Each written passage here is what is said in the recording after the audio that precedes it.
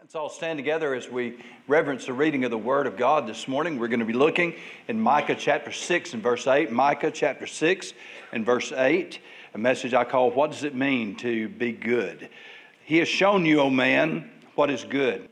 What does the Lord require of you but to do justly, to love mercy, and to walk humbly with your God? May God bless the reading of His Word today. It's my prayer. You may be seated. I can't imagine how many times that I've said it over the years, but for every time I've said it, I think my mama has said it back to me at least once or twice. Be good. Be good. Drop your kids off to school. Be good. If you're going to be gone for a couple of days, leaving the kids home by themselves, I guarantee you, y'all better be good. We heard that a lot. Even after I was grown and surrendered to preach, my mama still told me, be good. Being a preacher, I always wanted to say to her, the Bible says, Mom, there's none good, no, not one. Now, if your parents ever tell you be good and you're inclined maybe to say, the Bible says there's none good, you restrain yourself just like I did. Oh, I tell you, be good. What's it mean? Well, we use it in a lot of different ways. Somebody asks you, how you doing? I'm good. But we'll also say, you want some more coffee? No, I'm good. We can apply a lot of different meanings to the whole concept, and it shouldn't surprise us then that the Bible speaks often about good and goodness. Galatians chapter 5 and verse 22, but the fruit of the Spirit is love, joy, peace, long-suffering, gentleness, goodness, and faith. Ephesians 5:9, for the fruit of the Spirit is in all goodness and righteousness and truth. Goodness then is presented as a fruit of the Spirit. If you're saved this morning, the mighty Spirit of God lives in you.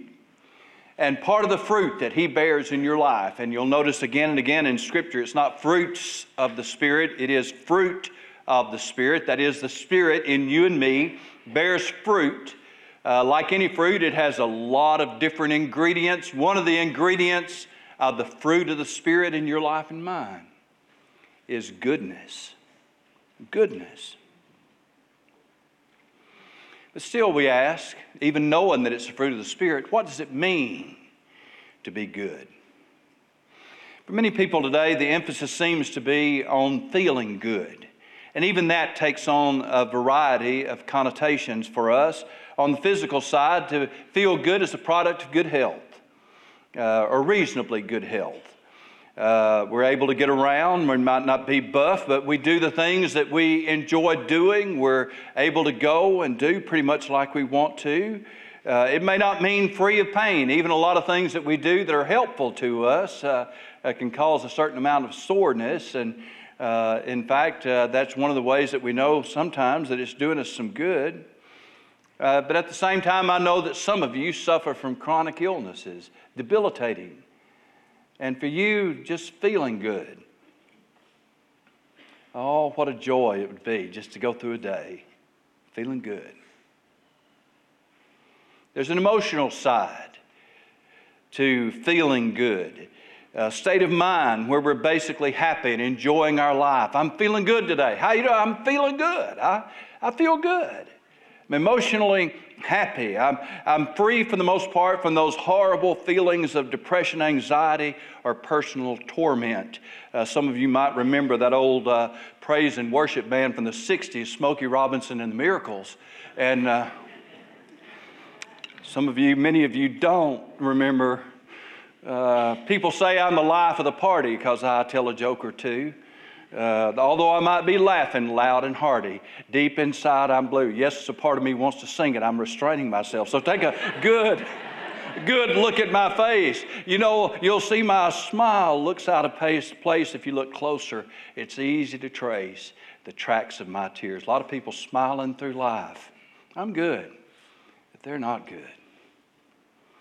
They're not feeling good at all.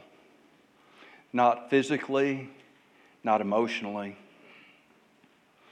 When you're tired and down and discouraged and troubled and sick, feeling good is the main thing you want in life. It just is, it can be threatening to us because everything, when you get in that state, everything, listen, that has ever given you pleasure can become a temptation to you, almost compulsively so.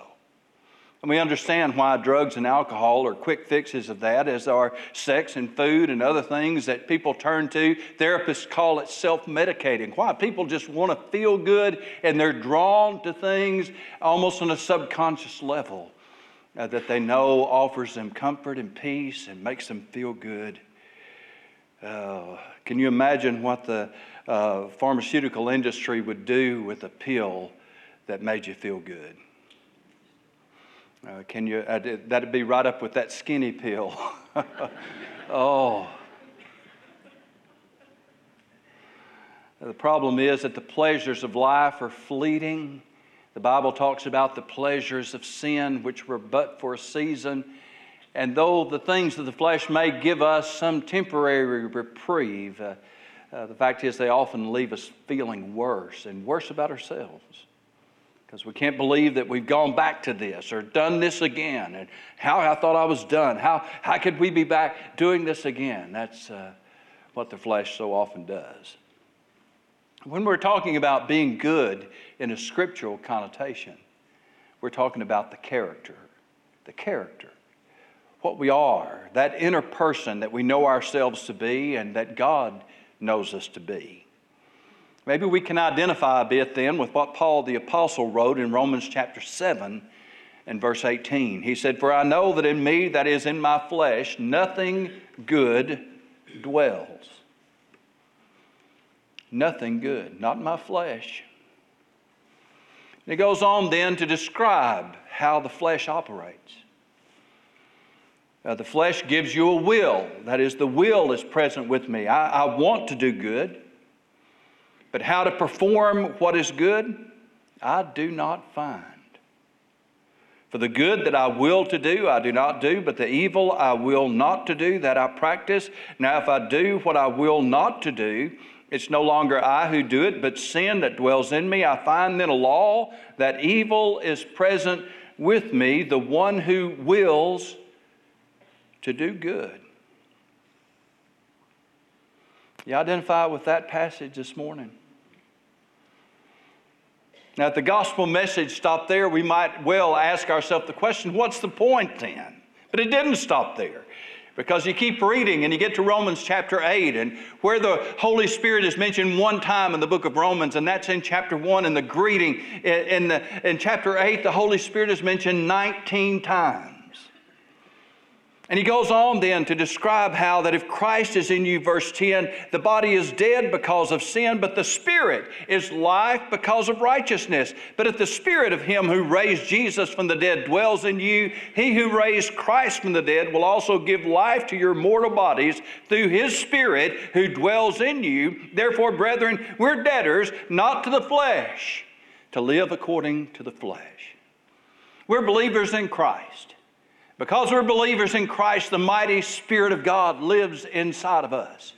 If it was just up to our flesh, then we would be left as he found us in chapter 7. I know that in my flesh dwells nothing good, and my flesh gives me a lot of desires, but how to fulfill that? The flesh would like to be good, it'd like to improve itself, like to be better, but the flesh really has no capacity to make us that way. The Spirit of God does. The flesh would call you to try harder, work harder, be tougher.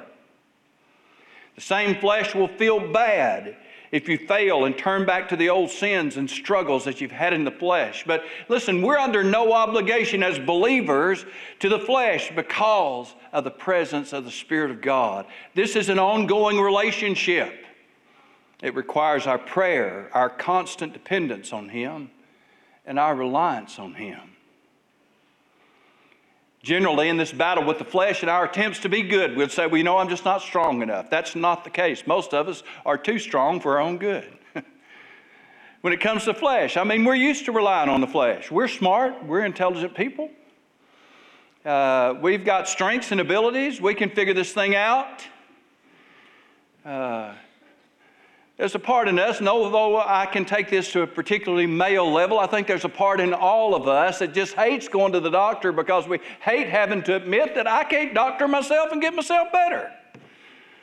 And I know that's a male characteristic, but I think we've all got a little bit of that. And in these days, this day and time, my goodness, we've got Siri and Google, and sometimes we end up talking to them a lot more than we talk to God when we got a problem. But the fact is, the Holy Spirit lives in us. And He's convicting us. He speaks to us through His Word. He speaks to us through our spirit in that work of convicting. He is constantly working on us. But if we're not careful, we'll give Him the silent treatment. We try to go through life making it on our own, and the results of that are predictable. When it comes to good, we want it all. We want to look good, feel good, have a good time, have all the goods, and generally be a good person, whatever that means, and however we spell it out for ourselves. The Bible looks at it in a slightly different way. He hath shown you, O man, what is good. He, that's God, hath shown you, O man, what is good. And the first thing that He tells us that's good is for us to do justly, and that speaks to us of our salvation experience. He has shown the old man what is good and what does the Lord require of you, but do justly. This means to do right, to do what is good, to make good choices about what to do and not to do, what to say and not to say, to be good and to do good. But the fact is, we do good because we are good, and there's really no other source for that. Romans chapter 3 and verse 10 says, there is none righteous, no, not one. There is none that understandeth. There's none that seeketh after God. They are all gone out of the way. They are together become unprofitable. There is none that doeth good, no, not one. Ecclesiastes chapter 7 and verse 20, for there's not a just man upon the earth that doeth good and sinneth not. So if we ask the question, well, do I do good? Do I do what's right? The answer would probably be, I try. Sometimes, most of the time, part of the time. But the Bible points out there is nobody who does what is right all the time. There was only one who did. And He was nailed to a cross for your sake and for mine. Now, while that is true, there are a number of passages that speak of a good man or a good person. Psalms 37 and 23, I just put these up here for you. The steps of a good man are ordered by the Lord, and He delighteth in His way. A good man delights in God's way. Psalm 112, verse 5, a good man showeth favor and lendeth. He will guide his affairs with discretion. Proverbs 12 and 2, a good man obtaineth favor of the Lord, but a man of wicked devices will He condemn. Proverbs 13:22, a good man leaveth an inheritance to his children's children, and the wealth of the sinner is laid up for the just. Matthew 12:35, Jesus said, a good man out of the good treasure of the heart bringeth forth good things, and an evil man out of the evil treasure bringeth forth evil things. That's critical for us to understand. You see, if we do justly, it is because we are just. And if we are just, it is because we've been justified. That means declared righteous according to the law. And Jesus has very clearly spelled that out for us in this passage. A good man out of the good treasure of his heart. That is, he's good in his heart. And there's only one thing that can make us good in our heart, and that is to be saved, saved by the blood of Jesus Christ. He changes us and makes us a new creation so that then there is good in our hearts. Now, we might think, as according with a common perception of humanity today, that there's good in everybody. That's not what the Bible says. The Bible says all have sinned and come short of the glory of God. that every man, every person has turned aside to his own way. And he sees us then, God sees us as shapen in iniquity and even in sin, where we can say all of our life, then we live under the power of sin. We always have. And it's only the power of the gospel of Jesus Christ that sets us free from the power of sin and death. There's none good. No, not one. But Jesus Christ, once he has changed us on the inside, gives us then the power to do good things. It's a great example, Acts chapter 11, verse 24, in the Bible speaking of Barnabas. And it says this, he was a good man. How would you like to have ended up in the Word of God, the Bible, as having the Bible say, he was a good man. He was a good man. Barnabas was a good man. He was, why? Because he was full of the Holy Ghost and of faith. You ever met someone that you would say was a good man, a good woman, if you will, a good person? They were full of the Holy Spirit and of faith. It's what made Barnabas a good man. If you've known a good man or a good woman, then that's what happened to them as well. They were full of faith. They put their faith in Jesus Christ, and they were full of the Holy Spirit. Summarize these passages then, and you'll find that a good man, according to these things that the Bible says and many others, is a person who follows God's leadership, who is generous and delights in blessing others, but also shows discretion while they do it. A good person finds favor and blessing from God, and one of those blessings is to leave an inheritance for your grandchildren, not just your children. A good person has a good heart, and the good things he does is a reflection then of the good heart that's on the inside. What does it mean to be good? What does it mean to do good? Well, doing good is a matter of being good. And being good means being justified. Have you been saved this morning? Has there been a time in your life where you admitted your weakness?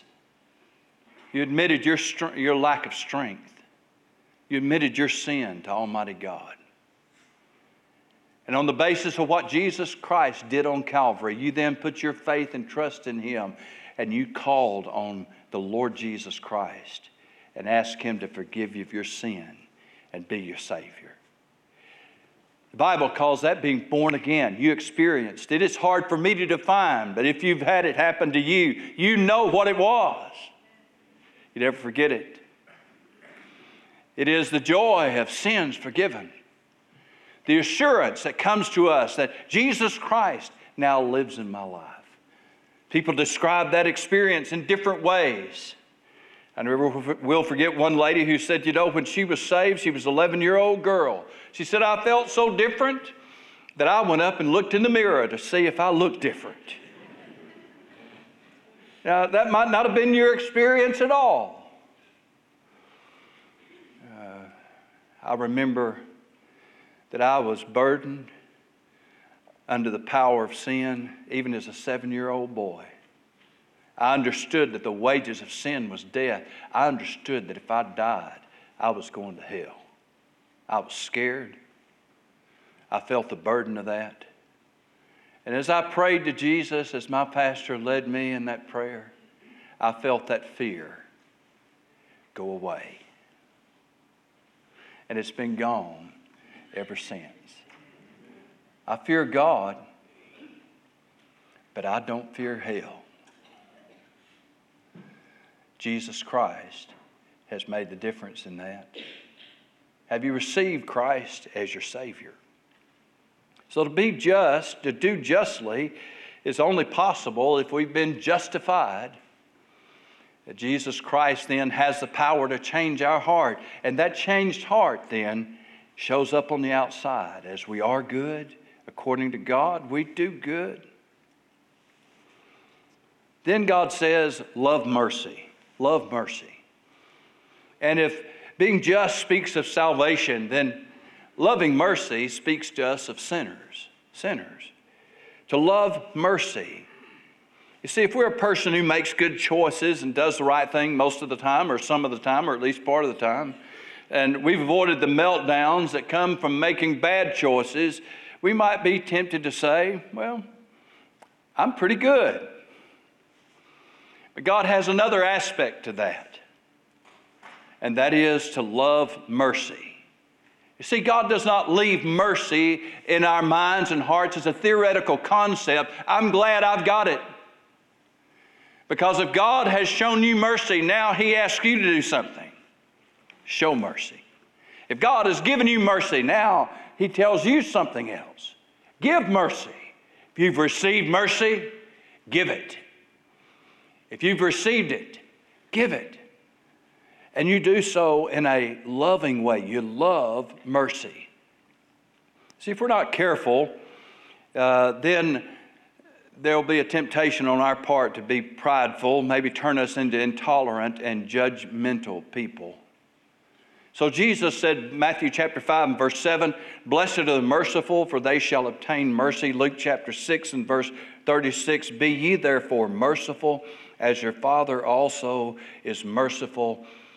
You see, He doesn't leave it in theory, just as a concept, but He asks us to put mercy into practice. And that means that we're going to have to deal with people in our life maybe who aren't being good, who aren't good at all, maybe who aren't even being good to us. Love mercy. When we consider the perspective of the world at large, we'll find a lot of people out there who need mercy. And they need to discover that Christians can be merciful, because they only think of us for the most part as being intolerant and judgmental and hateful. They need to know that we're merciful. You know, Jesus Christ lived a life of absolute goodness, and yet He was called the friend of sinners. He spent a lot of time with them. They craved His presence and they loved Him. Jesus never gave in to temptation, never did a single wrong thing, never made a single bad choice, never even entertained a single bad thought. And He loved sinners. He sought out their company. He avoided some of the religious crowd. Sometimes He didn't have much time for them. But He picked that publican out of a tree and went home with him. So when we think about loving mercy, then God is putting us in the company of sinners and calling on us then to show mercy because we have obtained mercy. After all, Jesus called us the salt of the earth. And you know, salt is something that does absolutely no good if it is surrounded by all salt and locked up in a shaker or a box or a bag. You get salt out on stuff, and it does a lot of good things. But left inside the shaker and all that's around is other salt, it'll sit there till Jesus comes, unless somebody turns it loose. Salt of the earth. It means Jesus sends us out to show mercy because we obtain mercy. Paul described this in 1 Timothy chapter 1 as he spoke of his former life. He said, "I was a blasphemer or persecutor and injurious, but I obtained mercy because I did it ignorantly and in unbelief. And the grace of our Lord was exceeding abundant with faith and love, which is in Christ Jesus. This is a faithful saying and worthy of all acceptation, that Christ Jesus came into the world to save sinners, of whom I am chief. Howbeit for this cause, I obtained mercy, that in me first Jesus Christ might show forth all long suffering for a pattern to them which should hereafter believe on Him to life everlasting." One of the great things that we can do as God's people is show mercy. because we've obtained mercy. Be merciful as our Father in heaven is merciful. That then speaks of our interaction with sinners, other people who have not come to know Jesus Christ. So doing justly then has to do with being saved, justified. Loving mercy then has to do with our interaction with those who don't know Jesus Christ. And lastly, he says to walk humbly with your God, and this speaks of continuing in our service. Walk humbly. In Scripture, the word walk is used to describe the everyday aspects of life, work, school, home, family. To walk with God then is to spend our days with Him, to acknowledge Him in every aspect of our existence. Proverbs chapter 3 and verse 5 says, trust in the Lord with all your heart and lean not on your own understanding. In all your ways acknowledge Him, and He shall direct your paths. The steps of a good man are ordered by the Lord. And here this direction is promised to those who acknowledge God in all their ways. As we go about our lives then, we should include God every day. We don't just go visit Him a little while on Sunday, because our lives include Him all the time. I've quoted Adrian Rogers many, many times, and I'll do it again this morning because it fits. We don't go to church on Sunday to worship. On Sunday, we bring our worship to church. What we are here on Sunday is a reflection, a accumulation of what we've been all week. We don't just visit the Lord on Sunday, because we spend our time every day with Him. We get up in the morning. Do we tell the Lord good morning?